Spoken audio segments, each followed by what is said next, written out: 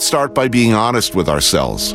As a nation, for decades, we were perfectly happy to write off whole neighborhoods, whole cities, whole generations of young men and women, as long as it was an inner city problem, an urban problem, which is to say, a black people problem, a brown people problem. Send them to prison, into a system from which they'll never return. Maybe now that it's really come home to roost, now that it's the high school quarterback, your next door neighbor, your son, your daughter, now that grandma's as likely to be a junkie as anybody else, we'll accept that there has never been a real war on drugs. War on drugs implies an us versus them. And all over this part of America, people are learning there is no them. There is only us. And we're going to have to figure this out together. Let's hear what Malcolm had to say. I would say that Uncle Martin is my friend. Uncle Martin is your friend, yet you would disagree with his approach to what he wants to accomplish. Definitely. If his approach would bring about what the black man in America needs to completely eliminate the problem that we have, I would say well and good.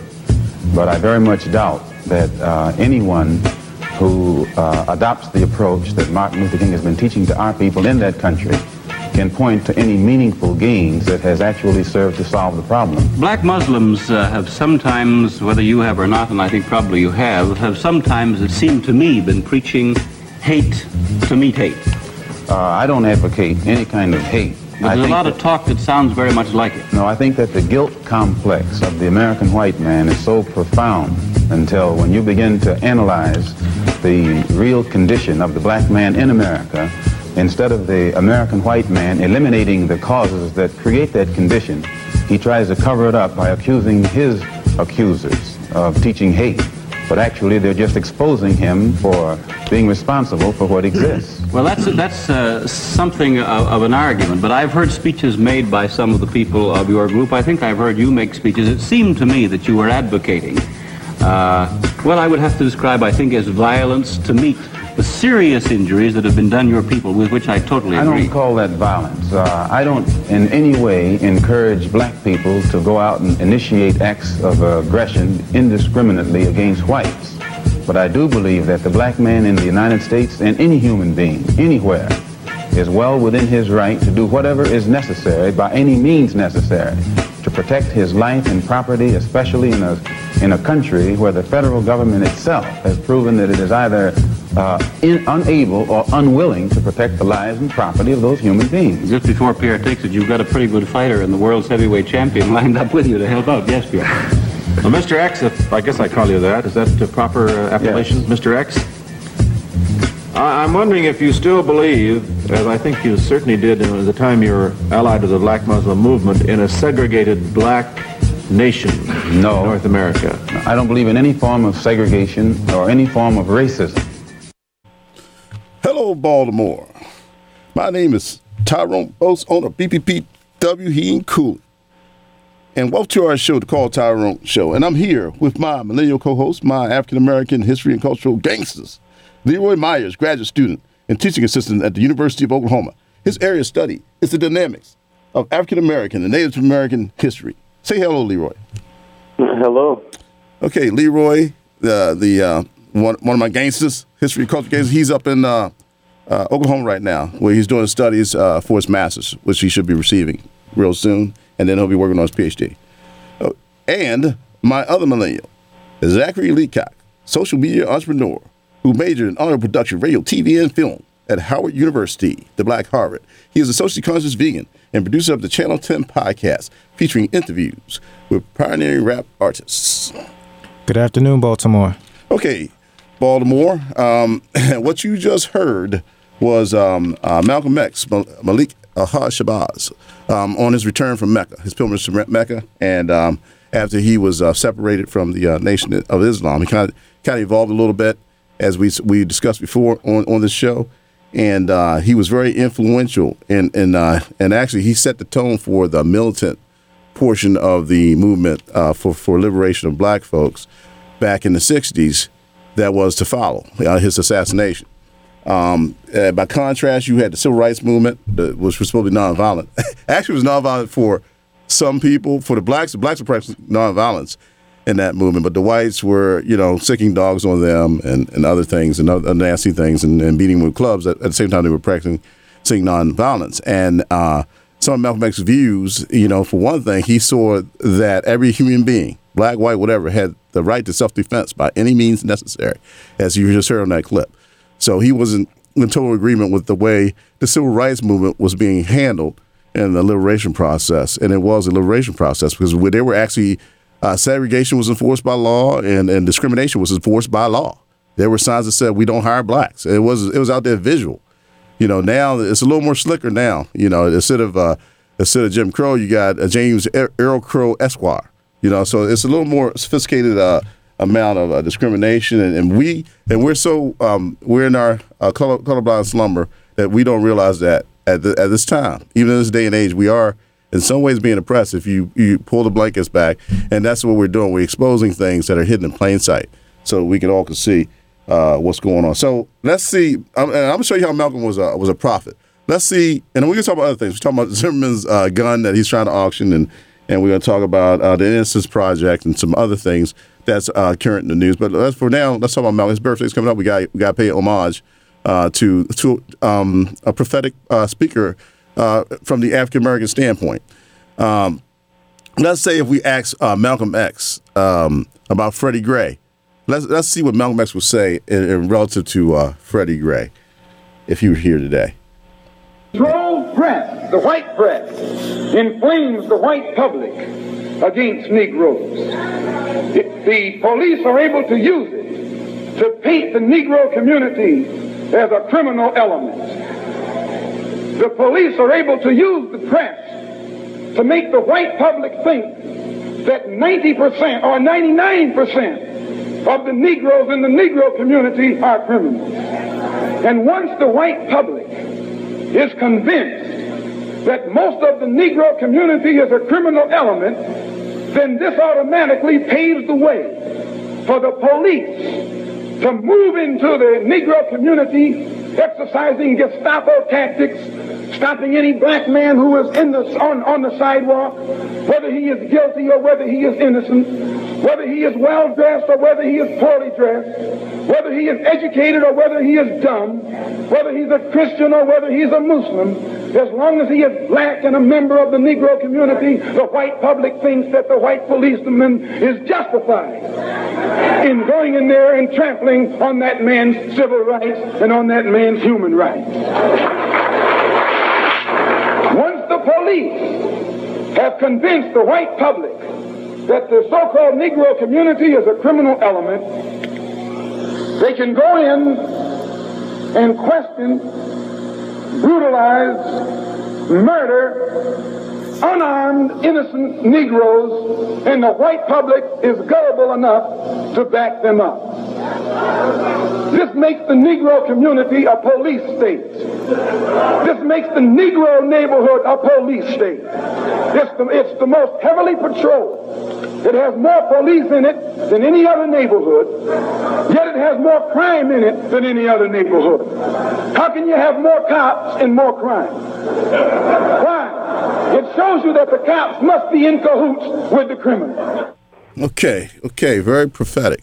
Very prophetic. If you think, and that's what's going on today, and especially with this, and I keep harping this the dangers of this whole drug policy in the United States and war on drugs. I keep harping on that because of what Malcolm says. As long as the American public can be convinced that, and a lot of blacks feel this way too, that we have a criminal element that is like 90% or more. Almost anything goes. You can go in there and kill somebody, and what's the point? What's your problem? They're criminals. They're animals. They're super predators.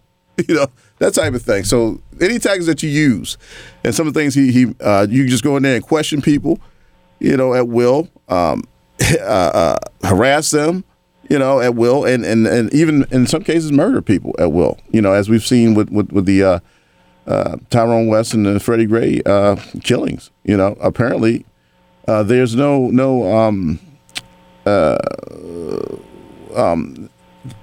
There's no justice in this situation. And one thing with Malcolm X, he's able to diagnose the problem and then offer a solution. And by diagnosing the problem, he lets people know, especially black people, know that, they aren't what the general population says that they are, and it instills a certain amount of pride. So like we do with this show, we uncover the truth hidden in plain sight to let you know that, you aren't a criminal, you aren't, a super predator, you aren't a thug, and, that, you are worth something, and that that these are the systems that are put in place, which create the situation that's going on now, and then provide solutions to that situation. Right. And so, Malcolm X was great at that. Right, and then that's not to absolve anybody from personal responsibility. Of course, Right. We're not absolving anybody from personal responsibility, but we got to understand that there are measures, and I'm not saying by either on purpose or by accident, that are placed in our path to conduct us into a situation where we have mass incarceration of impoverished people in our communities, and as and a lot of things contribute to that. The unequal application of the law.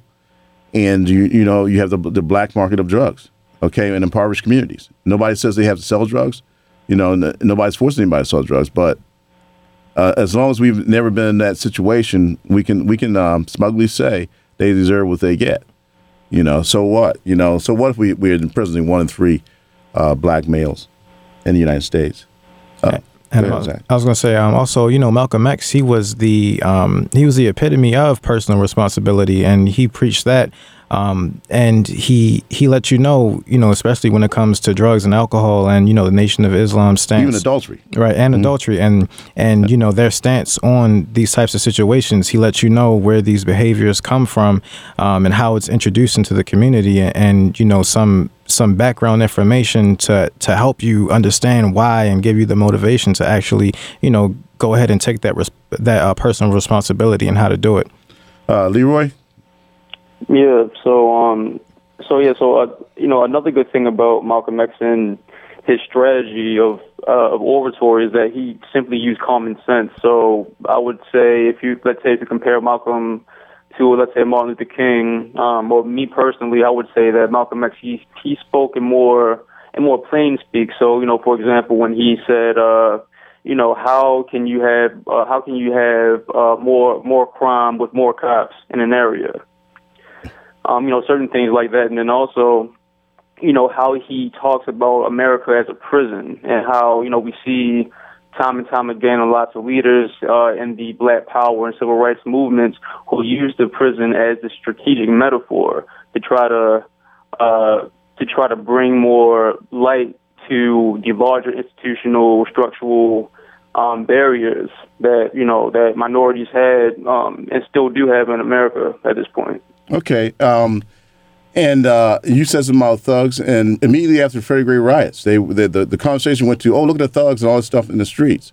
And, the conversation shifted away from why they were rioting in the first place. Nobody wanted to talk about that. Mm-hmm. They wanted to simply call them thugs, and they're just doing this for nothing. They don't have anything going on that merits this. They had no legitimate gripes or being in a police state or anything like that and having their rights constantly taken from as young people and being harassed by the police.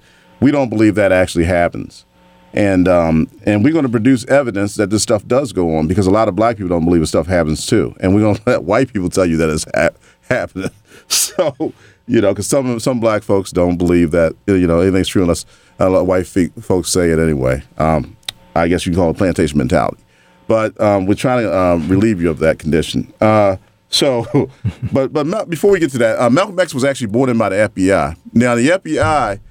It was black people that killed Malcolm X, okay? They're Nation of Islam members, by the way. But the FBI was instigating stuff between Elijah Muhammad and Malcolm X. And they were writing letters and signing them, pretending to be one or the other, and keeping the beef going. And then they just stood back in the mode of divide and conquer and watched them fight amongst themselves, which they frequently did with civil rights leaders in that era.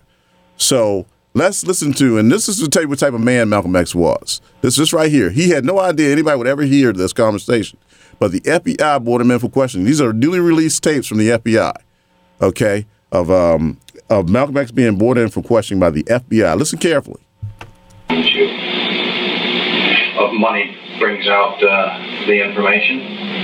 I know intent to insult you here. According to Dillon, what's his name, the Secretary of Treasury, this government's money is in such trouble until you can still spend it. Still, according to your government economists, the dollar itself is in such trouble. A person would be a fool to sell his soul for one of these decreasing dollars. Oh, yeah, I couldn't agree with you more. You'd be a fool to sell your soul if the dollar was increasing. But this has nothing to do with selling your soul. I mean, if you look at it that way, okay. Yeah, but depends on how you look at it. Sure. You insult my intelligence when not only they insult me, period, if they think I would tell them anything. But it would be good, and I think in many ways it might be of some benefit to your organization. You know, if in fact we can eliminate people. There's no government agency that can ever expect any information out of me that's in any way detrimental to any religious group or black group, for that matter, in this country. No government agency. That's fine. Because they should use that same energy to go and find who bombed that church down there in Alabama. And if these government agencies spend as much money and time and energy, you know what somebody in the South. Okay, that was Malcolm X being brought in by the FBI, and he's being questioned. This was after his break. Now you got to understand, this was after his break with the Nation of Islam, and he had even suspected them of firebombing his home, and he was still against betraying the people in general. He also he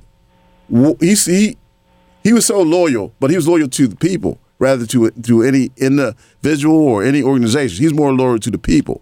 And that's why I remember somebody saying we need leaders that could, if you saw the movie Malcolm X with Denzel Washington, by the way, all these things you hear on this show are real Malcolm X clips. It's not Denzel Washington. I'm not going to put Denzel Washington on this show. No, not when I get the real Malcolm X, okay? That's ridiculous. So that was actually Malcolm X's voice in the FBI questioning him. Now if like as I said before, as I indicated before, Malcolm X was more loyal to the people than any organization or any person. So that took first place. Now you had the FBI bribing him, and further on in that clip, they were saying we can make people disappear, stuff like that. The FBI was saying this stuff, and J. Edgar Hoover's FBI was saying this stuff because they were using a thing called COINTELPRO. A lot of people don't believe exists, but there's all kind of stuff that's been released on that. Okay, if you want to do the research, COINTELPRO is a program to undermine the civil rights movement and all kinds of leaders in the 60s and 70s, and it's probably still going on. But it was one of J. Edgar Hoover's pet projects.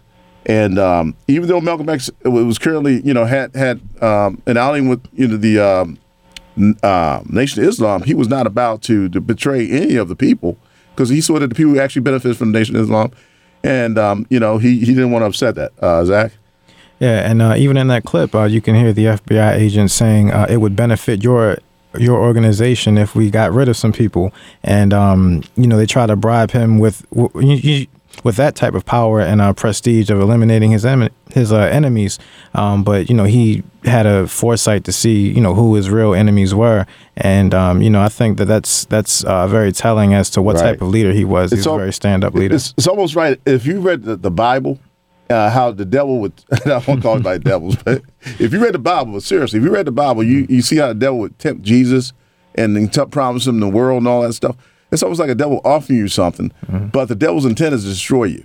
No matter what the devil offers you, his whole intent is to entice you to accept it so he can destroy you or have your soul. That is what that clip was getting at. And Malcolm was about to sell his soul for any amount of money.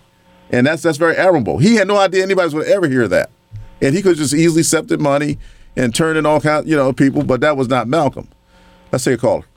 Okay, we're going to go to Gene. How's it going, Gene? Hey, guys. Hey, how you doing, man? All right. Yeah, this is that's a classic there you got to go in, the FBI interview with Malcolm. Yeah, a lot of people, if you told them that, they wouldn't believe it. That's why I try to provide, evidence of my research, because people are like, oh, he hates white people and all this kind of, no, I don't hate anybody, but all I'm doing is laying out the truth for you to decipher. on your own. The truth is the truth. You can't change it, whether it's black, white, or red, or indifferent. Yeah, the term "the chickens come home to roost" precedes this. That's when he was exiled from the Nation of Islam. Right. There was something he said about the JFK assassination. Yeah, JFK assassination. Right. And then he. But Gene, in all honesty, that was just an excuse to silence Malcolm because. Of course. Because some things were already going on in the background, as I indicated before. The FBI was sending letters back and forth between Malcolm and Elijah Muhammad and these type of things. And they were ministers in the nation, I'm not going to say any names, that were jealous of Malcolm, okay?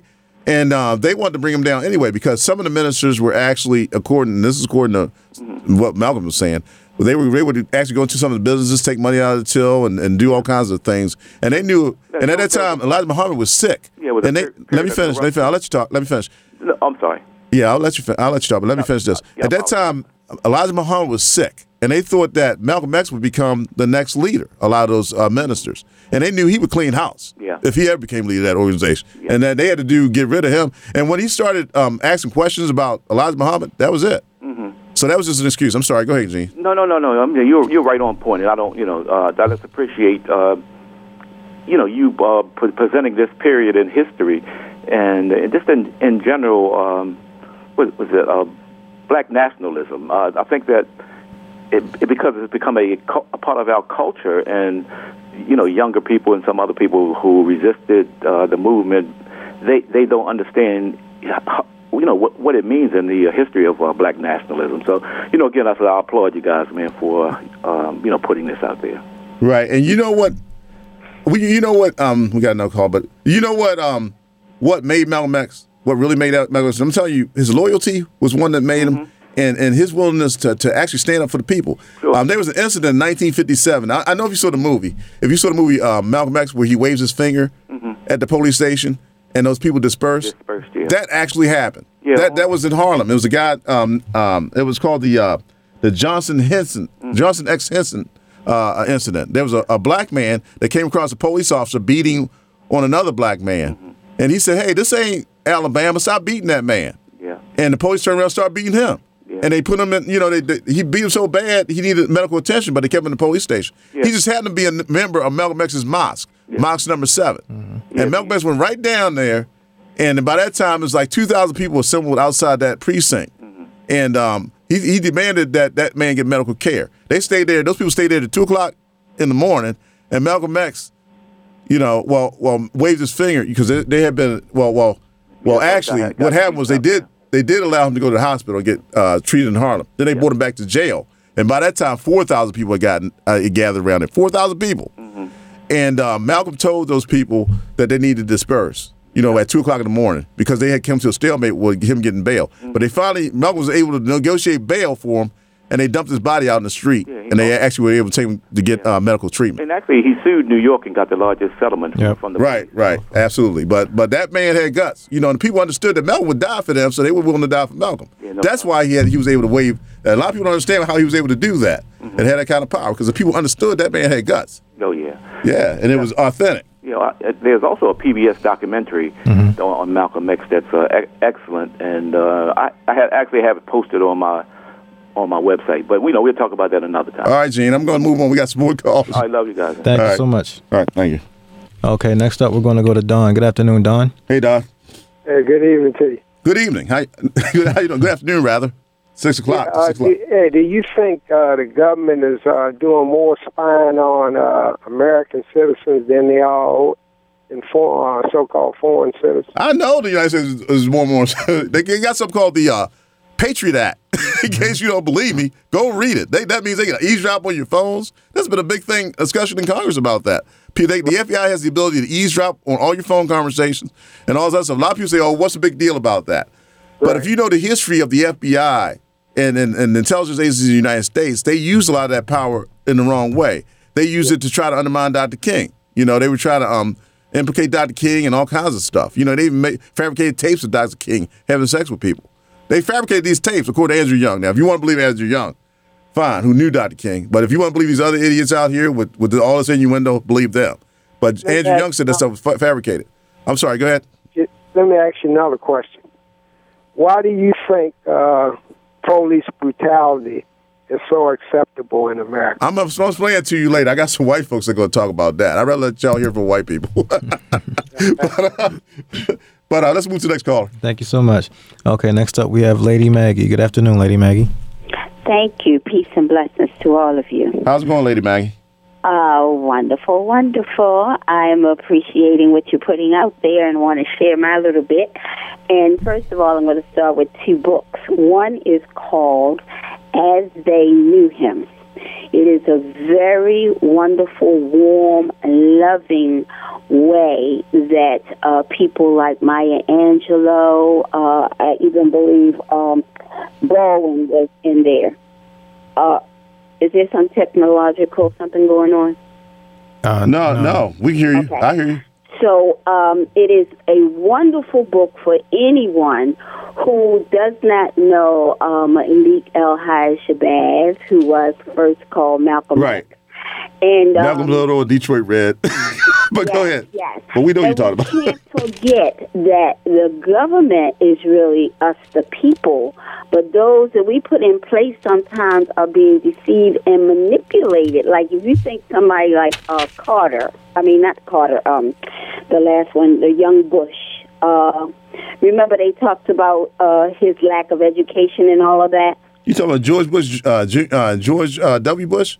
Yes. Yeah. So you can take someone like that who would love to make his father proud of him and then manipulate him to do what you want him to do. I'm sure there are a lot of us, or at least enough of us, who understand that you can deceive even the president. So the second book is They Dared to Speak Out. And this was a book by a former Senator, Paul Feinley. Okay, we're writing this down, Maggie. But go ahead and conclude. We'll write this book down, but go ahead and conclude. Okay, Jesse Jackson is one of those who dared to speak out. And then his family went on attack, exposing everything about him. So when we have to remember double agents, because remember, J. Edgar Hoover was the one who targeted Malcolm. He targeted, I can't say it was J.A. Hoover with Malcolm, but I know it was him with Martin Luther King. Right. It was a lot of leaders. Huey Newton, the Black Panther Party. A lot of our leaders were targeted by COINTELPRO. One of their main missions was to dismantle the Black Panther Party, and they pretty much succeeded by all kinds of, Remember this too. What's her name? Maxine Waters. She took agents that were in the CIA who put drugs in L.A., I think it was. And I was with those from Baltimore who went to those hearings to when she and others, I'm sure, with her, but she was the person who took that position of guide, against the, what was it called, the Iran-Contra. Right. And all that drug. Talking about Freeway Rick Ross and all that stuff. Don't forget this one last statement. I'll go with this if you need me to. When Malcolm, it was reported that Malcolm said, this is not the nation, when he was being chased.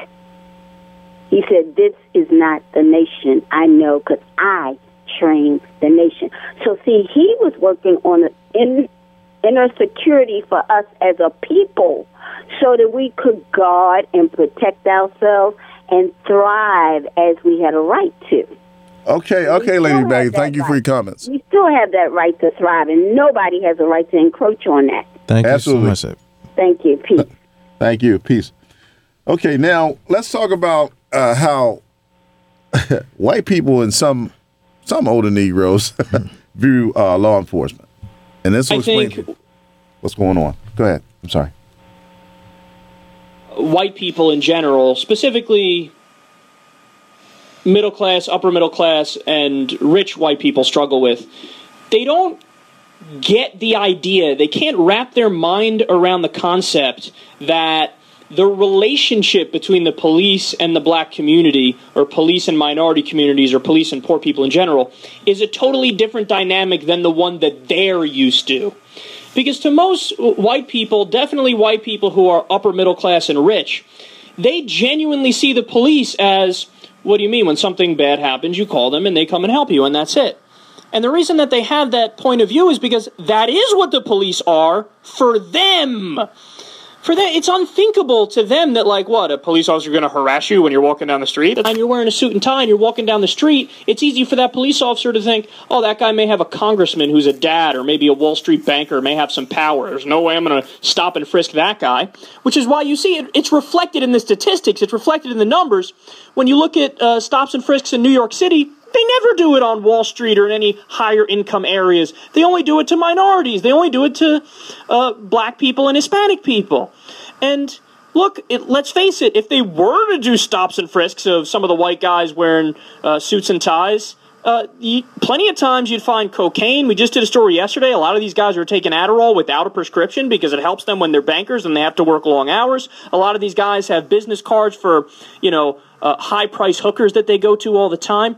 But they're not going to go after those people, again, for systemic reasons. They're not going to go after those people because they know that those people may have power. So there's nothing objective about this. There's nothing fair about this. And when you look at what the police do in minority communities and poor communities, it's honestly just a shakedown in many respects. Look at the recent Ferguson report from the Department of Justice. What did they find about Ferguson? That 25% of the revenue for their budget comes from, fining black people for petty offenses. This is the problem with the broken window style policing. It's just a license to discriminate and harass people. This is the problem with the drug war, for example. Again, it's a green light for cops to just abuse authority and go after people. Okay. You see the tie-in with the drug war. Okay, white folks know this is going on. Now, this guy, he's a white person. Well, he understands, what's going on as well, and he's willing to talk about it. Okay, so this is not a figment of our imagination. This is reality. This is what's happening in our communities. And as I said before, law enforcement is not practiced the same way in Sandtown, Winchester, as it is practiced in Roland Park. Okay, there's a kinder, or Fells Point, or Canton. There's a kind of gentler approach to law enforcement when it's executed on middle-class whites and even upper middle-class blacks, the elitists who really don't care what's going on in those communities. I mean, if you ask them, they're going to tell you they do, but they don't, Zach? And even when you speak to, there's been a few instances of police officers who've come out and said that, that exact same sentiment, that, they might be stationed in a more, white, wealthy area. But in order to make their quota, they have to go to an area, that's mostly black and impoverished in order to make their quotas. What's that one cop that would take off and go to make his quota in the black neighborhood because he wasn't arresting up people? I'm looking for his name now. Okay, while he's looking, go ahead, Leroy. I spoke about it last week. But that's true. That's the truth. That's actually happened, believe it or not. These things are going on in America. Mm-hmm. And it's not fair. It's not fair. It's not just. Okay? And we need to speak out about it. Let's take a caller. Okay. Next up on the line, thank you for calling WLB. Gene? Yeah, I just called back. I was wondering. Usually, you guys people don't like to give their email addresses over the, over the air. But do you have a contact email? You can reach out to us at calltyroneshow.com, and you can listen to all the back episodes. And there's a contact on there. Okay, thank you very much. No problem. Thank you. Thanks for calling back. So we put that out. Okay. Now, Leroy, I'm sorry. Just whenever, just going through my everyday life, throughout high school, the previous clip, really exemplified my life as a high school student. In high school, going through different neighborhoods and always dealing with certain things like that. And then also, I went to a high school where there was a prison right across the street. So you had this kind of private school in the middle of this high poverty neighborhood, and so at the same time, while you're trying to be educated, you have to walk past a large prison. Certain people from the prison may say certain things to you, and then you have to deal with this high police presence. Absolutely, like as Malcolm indicated, a police state. Right, even the good kids get caught up. The good kids get caught between the thugs and the police. They catch you from both ways. The thug and the police are that's who the good kids get it from. Unfortunately, in our neighborhoods, and that's not right. Next caller. Right. Okay, we're gonna go to Floyd. How's it going, Floyd? Hey, yes, Floyd. sir. How you guys doing today? We feel fantastic. How about yourself? Same old soup, just warming it over. I wanted to mention something. Go ahead, sir. I'll be, if you would allow me, I'll be 66 this coming October 2nd. Congratulations. And thank you. A lot of us don't live that long anymore. Exactly. and you would not believe me if I told you I have never coincided with the judicial system as far as incarceration and I've coincided with him a lot because. But the young man earlier made a very, very good point. Go ahead. If you, first and foremost, if you don't want to identify with a particular segment, that's one thing. And then when you're not dealing with someone on a consistent basis, then, and you're middle class, or like the gentleman said, rich, right? Then when you call the police, then you expect them to correct or wrong. That's right. They're that's there to protect and serve. But the thing that we overlook in this country, which is I think is very poignant, if that's the right word, because I'm not educated. That's all right. You sound educated. I think what's very, very important here is this. Yes, sir. If you are a coward without police cadet training with a uniform on, then you're going to be a coward with a uniform and cadet training. And some people's mentality is, why should I go through a whole lot of hustle and bustle with this guy? I got a gun. And I'm eliminated, whether it's a real threat or it's a phony. Just like with Walter Scott in South Carolina. Yep. That was the most that hurt me to my heart like nothing in a long time. Not to mention Trayvon Martin. Right. But I enjoy it. As a matter of fact, I got something about Trayvon Martin, Floyd. Yes, sir. And I'm about to. I'm gonna let you listen to it in a minute. Sir. If you want to hang on, you can. But I would love to. Okay. Because like the old saying, at the end of the day, every rabbit got to have it. But how I about would love that? to listen to Okay, let's go to George Zimmerman's gun. Let's talk about Zimmerman's gun. The neighborhood watch captain was acquitted of shooting the unarmed teenager. He's not the neighborhood watch captain. He's not a neighborhood watch captain. He was not a neighborhood watch captain. He was not a neighborhood watch captain. George Zimmerman was a racist, violent maniac with a history of violence and assaulting police officers who wanted to gun down black kids. That's who this is. He wasn't a frickin' neighborhood watch captain. He wasn't. He was a vigilante who wasn't even a vigilante. He was a criminal looking to shoot black kids who were unarmed. So he's not a neighborhood watch. Why? They can't help themselves. They can't help themselves. Why? Because they're not able to introduce Zimmerman as a maniac? Hey, the deranged maniac, racist, homicidal maniac who's had a litany of run-ins with the police over violence, domestic violence, guns, all kinds of issues. They can't introduce him like that. They still say neighborhood watch captain. The auction description says funds raised would be used to, quote, fight Black Lives Matter violence against law enforcement officers. Well, at least it's going to a bad cause. I moved past it. Otherwise, it's going in the safe for my grandkids. For his grandkids! Holy He's gonna, hey, here's the firearm I used to kill an unarmed kid about your age. Oh, really, Grandpa? You're so brave. Yes, I was brave. I was brave the way I lied to the cops. I was brave the way I attacked that 14-year-old kid without a gun. And then I shot him. I was pretty brave. I was brave when I pulled a rifle on my girlfriend. I was pretty brave then, too. Hey, look at that. Hey, here you go. From my grandkids. Private life, living a very private life, being a useful member of the public, threatening random people in traffic, and tweeting images of Martin's dead body.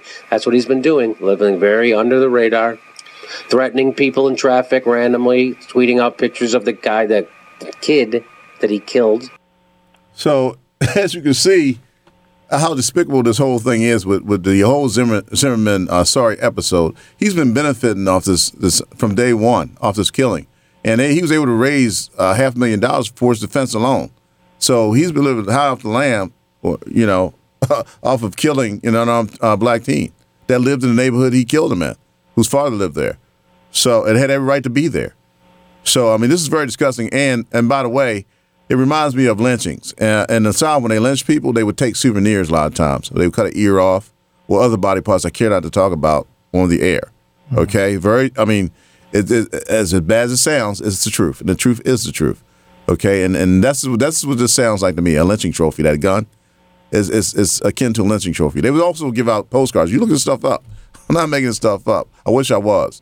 And they would send out postcards of lynchings, and to acquaintances and all over the country when they had a lynching. They would take a picture of the lynching and send and make it into a postcard. There's a site on the web that actually has some of those postcards listed. So I'm trying to remember that site on the web that actually, in case somebody wants to look it up for some strange reason. But at any rate, if you look hard enough, you'll be able to find. I'm not going to go through all that. So we got to remember that this guy, he wanted to have a prize fight with DMX and all this stuff, and actually benefit off this killing. It's incredible. It's incredible. And even some, as I said before, some white folks of goodwill, even they know that this is wrong. You know, Zach. It looks like the website looks like Without Sanctuary. Yeah, Without Sanctuary. Right. Without Sanctuary. If you don't believe what I'm saying about these postcards about lynchings, go to the website Without Sanctuary, and you will see what I'm talking about. I want you to look it up, as a matter of fact. And I believe Zimmerman, I believe he's been selling artwork. Right, and he's been tweeting pictures of Trayvon Martin's dead body, by the way, to people. So, I mean, he's got a lot of fame and acclaim from doing what he did, and some people don't have a problem with it. And I'm pretty sure he'll find somebody buy that gun. It's probably worth millions as a lynching trophy. Leroy? Yeah. Well, you know, this whole thing with Zimmerman and this whole issue with with the selling of this gun, auctioning off this gun is really disgusting. But I'm not entirely surprised. If you want to look at I guess the different eras. The 1960s wasn't that long ago. The Civil War damn near wasn't that long ago. Slavery wasn't that long ago. So I mean, yet again, this is this. Yeah, there's been over 4,000 lynchings since from 1982 recorded. Now there's some that haven't been reported, but of course, it says from between 1882, and 1968, something like 4,000 or 3,700. If my memory serves me correct. I'm just talking off the top of my head, so don't quote me on that, but I know it's close to that figure. I know that. Right. And so, and these issues, these are, once again, these are historical and structural issues that, that we still have, yet to conquer. Okay. Now let's talk about, let's have an honest conversation about law enforcement, and then we'll go to the caller. So let's have an honest conversation about law enforcement. For 10 years or 30 years, and then you become part of the system, and then, oftentimes you become an actual criminal and a hardened criminal when you have to go into the system. And what happens when you come back out? It's a vicious cycle. And it's a vicious cycle that's almost by design. Look, Karl Marx, he was wrong about many things in my opinion, but he did have this brilliant idea and this brilliant theory called conflict theory, which is the idea that criminal justice in a capitalist society is not actually like, justice is blind, the law applies to everybody equally. No. It's a tool of the rich to keep the lower classes in line and to establish a social order. It's essentially segregation or Jim Crow under a new name. That's why they have that new book called The New Jim Crow, which is about the drug war. You're incarcerating insane numbers of people in the minority community, and you've just changed the plantation. It used to be the actual plantation, and now, we just throw you in a jail cell once you hit your teenage years because you smoked a little weed. Meanwhile, you got white people smoking weed all over the place. They just don't get searched as much, and they don't get in trouble as much for doing it. And the studies show that as well. Blacks and whites use drugs at the same rate, but black people get arrested way more often for it. Okay.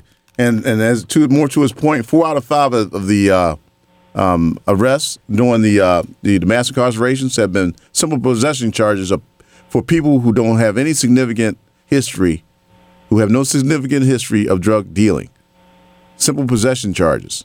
Okay, it didn't address no kingpins, or it wasn't addressing any of the murders. The murder closure rate is very low, extremely low.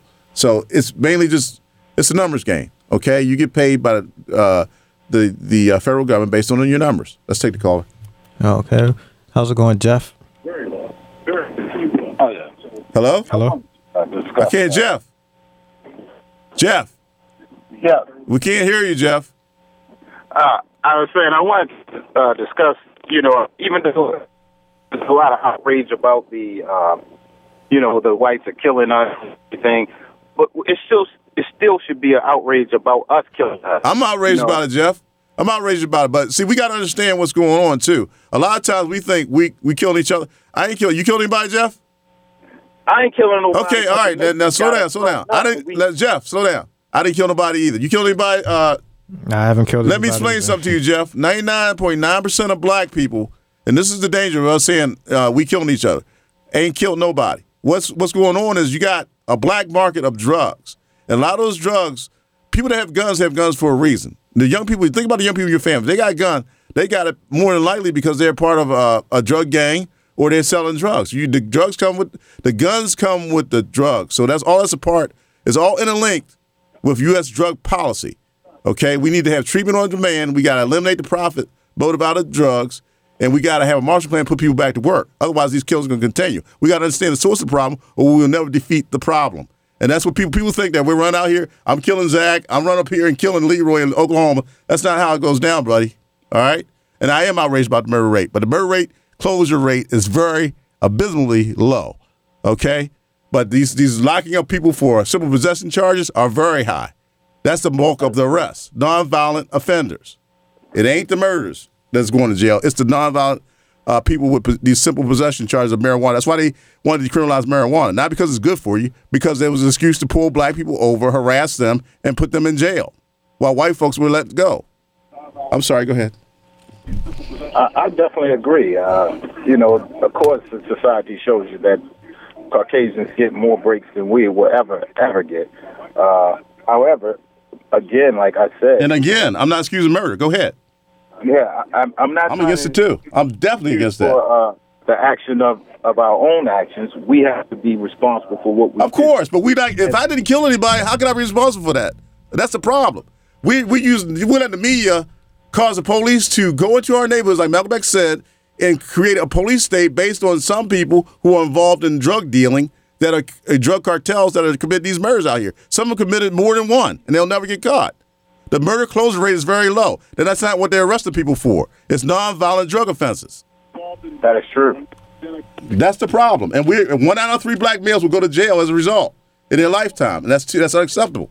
It's unacceptable. That's how they discredit us, because they'll say, it's the new let me Jim lock Crow. him up, and then once you go to court, then you have no credibility, because they say, hey, he has a record. Right, and mostly for drug possession.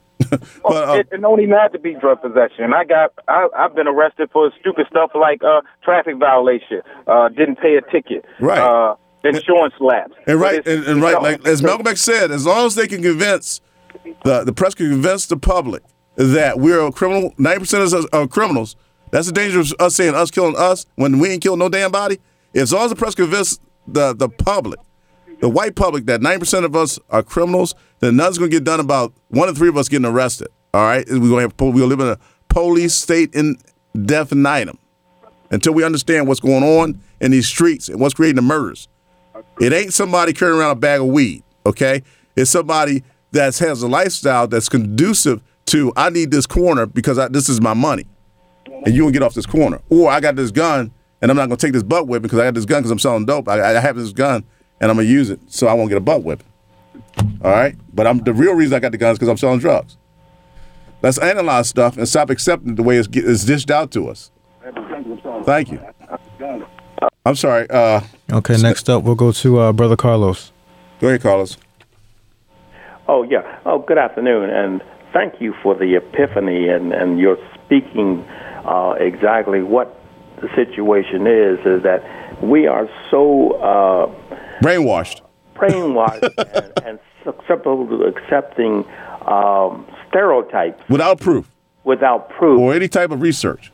And so what happens is that you have the imprimatur of the black-on-black crime, which we understand is a misnomer, known because crime is crime. So we need to throw that away. Now, this is the reason why I had the problem with Wilmore going on that presidential news conference and calling and saying to Barack Obama, "You my NIGGA." Right. That's outrageous. Because here again, what you're doing is you're consigning a denigration to all black people, as being NIGG. Right, because you talk to the highest one in the land. Right. Technically. And then, as you say, you're painting, when you say black on black crime, or you're saying, well, they did this, they that, and we killed it, then you are buying into the stereotype, which the white man will never buy into. Carlos, you killed any black men lately? Huh? Have you killed any black men lately? I have not. And that's what I mean. Hope never will. But, me either. Well, but you keep up the good work, brother, because you're speaking the truth. Yeah. All right. We got to, buddy. We got to. We're going to get out of this rut. Okay, let's talk about some solutions to this thing. Suggestions on how to fix the problem.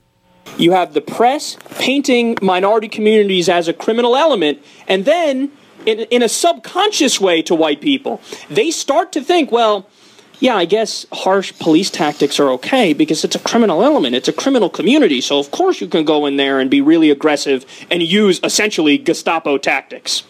You know what it is, man? It's the idea of guilty enough.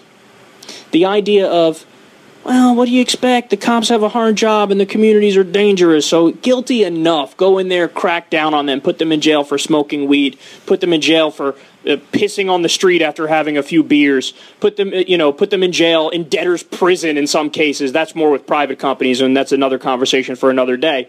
But basically, be an occupying force in a community and have a standoffish attitude. And what ends up happening? There's going to be a backlash. Because people do not feel like they're free, and they certainly don't have the same opportunities that you have in middle-class communities, upper-middle-class communities, rich communities, and white communities.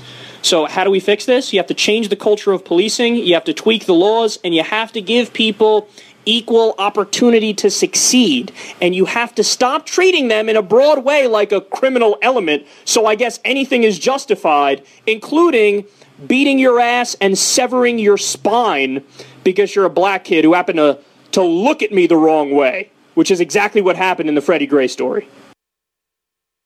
Honest white man. Okay, now I needed him to explain that to y'all because I could have very well done that. Okay, but you would think of it as a bunch of whining, and all this kind of stuff. No, this stuff is real. It's not a figment of my imagination. It's not whining. It's reality. And we got to expose this stuff for what it is if we want it to stop. And if we don't want another riot behind people without any opportunity or anything, constantly being harassed daily as young people. As older people, we don't see it as much, but the young people, they catch it. They get it. And that's why the Black Lives Matter movement is gaining momentum. Let's talk about it. And, of course, all these people are guilty, right? All of them are guilty. So why not beat them up and break their neck, sever their spine? So let's talk about the Innocence Project. Let's talk about that and see what that's about.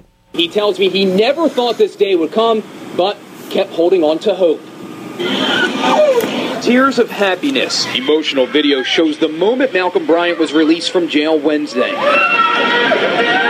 This after DNA evidence cleared Bryant of a murder conviction that left him behind bars for 17 years. Right now, man, my head is still numb, Rick. I'm still trying to soak it all in and still giving thanks and praising God. The 42-year-old spoke in length with WJZ Wednesday night, describing the second he was released. I've never walked on the moon before, but it's like hop-stepping out the ground, not having shackles on and being a free man. It was amazing. Bryant was convicted in 1999 for the murder of 16-year-old Tony Bullock, who was walking home with a friend on Hartford Road when a man pulled her into an empty lot and stabbed her to death. The Baltimore Innocence Project fought for years to clear Bryant's name. Finally, after 6 rounds of DNA testing, he was able to show through DNA evidence that he was not the one who killed Tony Bullock. What we found was that the strength of the sole identification did not outweigh the strength of the DNA evidence. A day Bryant admits he never thought would come, one that's still surreal. They had to pinch me to let me know that I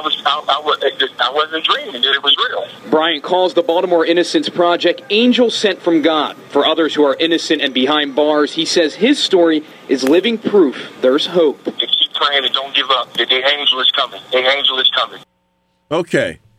And he wasn't the only one, people. The Innocence Project alone, and there's several different organizations bent on freeing innocent people, has freed over 347 people with extensive sentences, and some of them were on death row. Okay, and it's estimated. There's like 144 people have been exonerated, not just by the end, but other organizations as well, since 1973 from death row. 144 people, and they say that twice the amount of people that's exonerated. This is according to the National Academy of Sciences. Twice the number of people that's exonerated are probably put to death. Okay, so if they exonerate 144, then that number, you can figure would kill, innocent people were killed. So we got to be careful when we say, okay, well, they did it, so let's lock them up. And I know for a fact that this goes on because, I had a relative that was in jail, and the only way he was let free was because we were able to hire a lawyer for him, and they were able to pull film from the city watch cameras that showed that he wasn't even there. And they had him, witness and all this kind of stuff. On circumstantial evidence, they're about to convict him. The only thing saved him was real proof from a camera. So I know stuff goes on, and it's a result of the police state that we live in. All right? And there's no justice. What do they say? Where there's too many lawyers, there can be no justice. Where there's too many police, there can be no security. So we got to watch what we say. We got to watch what we do. And as long as we got this war on drugs, we're going to have this situation where we're going to have 1 in 3 black males born today incarcerated. And we can't have that because it ruins their opportunities throughout life because they serve time on the inside, time on the outside too. And it makes it hard for them to get jobs. Zach? And just going to the Innocence Project's website, they have a quick fact sheet. And out of their 341 exonerees, 209 were African Americans. And then out of their exonerees, 147 true suspects were actually found. So it's almost like they didn't even do an investigation to figure out who actually did it because, years later they're able to go ahead and find out who the person was. Good point, because the young man was freed just recently in Baltimore. Why didn't the city of Baltimore pull the DNA and check that? Mm-hmm. It took the Innocence Project, people that don't work for Baltimore City, to prove this man's innocent. Have spent all that time in jail. Man, been in jail since 17 years, 1999 sometime. And then 71% of the cases involved eyewitness misidentification. So that goes to the stereotypes that are perpetrated by the propaganda from the war on drugs, where, you're more likely to assume that a certain person did something without even thinking twice. That's why this is dangerous. That's why the U.S. drug policy is very dangerous. And you don't find out till it happens to you or happens to a loved one. Okay? So let's be careful. We're about to close the show. Are we? Yep. Okay. Yeah. We're about to close the show. This Leroy, you have anything? Yeah. So when we look back on a lot of our civil rights leaders, such as Malcolm X, Martin Luther King, just let's try to remember not to commodify them the way that a lot of corporations tend to do. For example, Martin Luther King and how his speeches. The right to his speeches are sold for millions of dollars, and recently a new letter from Malcolm X was found, and it's going. His family was trying to sell his Nobel Peace Prize. Yeah. So so these are things that we should kind of try to stay away from and just focus on their ideology and how they evolved over time as humans and leaders. And they both had a lot to say about riots. If you look at their speeches that are current today, it's applicable, very applicable today. Okay, we're about to close the show. Thank you for another informative edition, for attending another informative edition of the Carl Tyrone Show. And I guarantee you, if you come back again, you're going to learn something every time you listen. So be back next week at 2 o'clock for the Carl Tyrone Show. And I thank you for your time.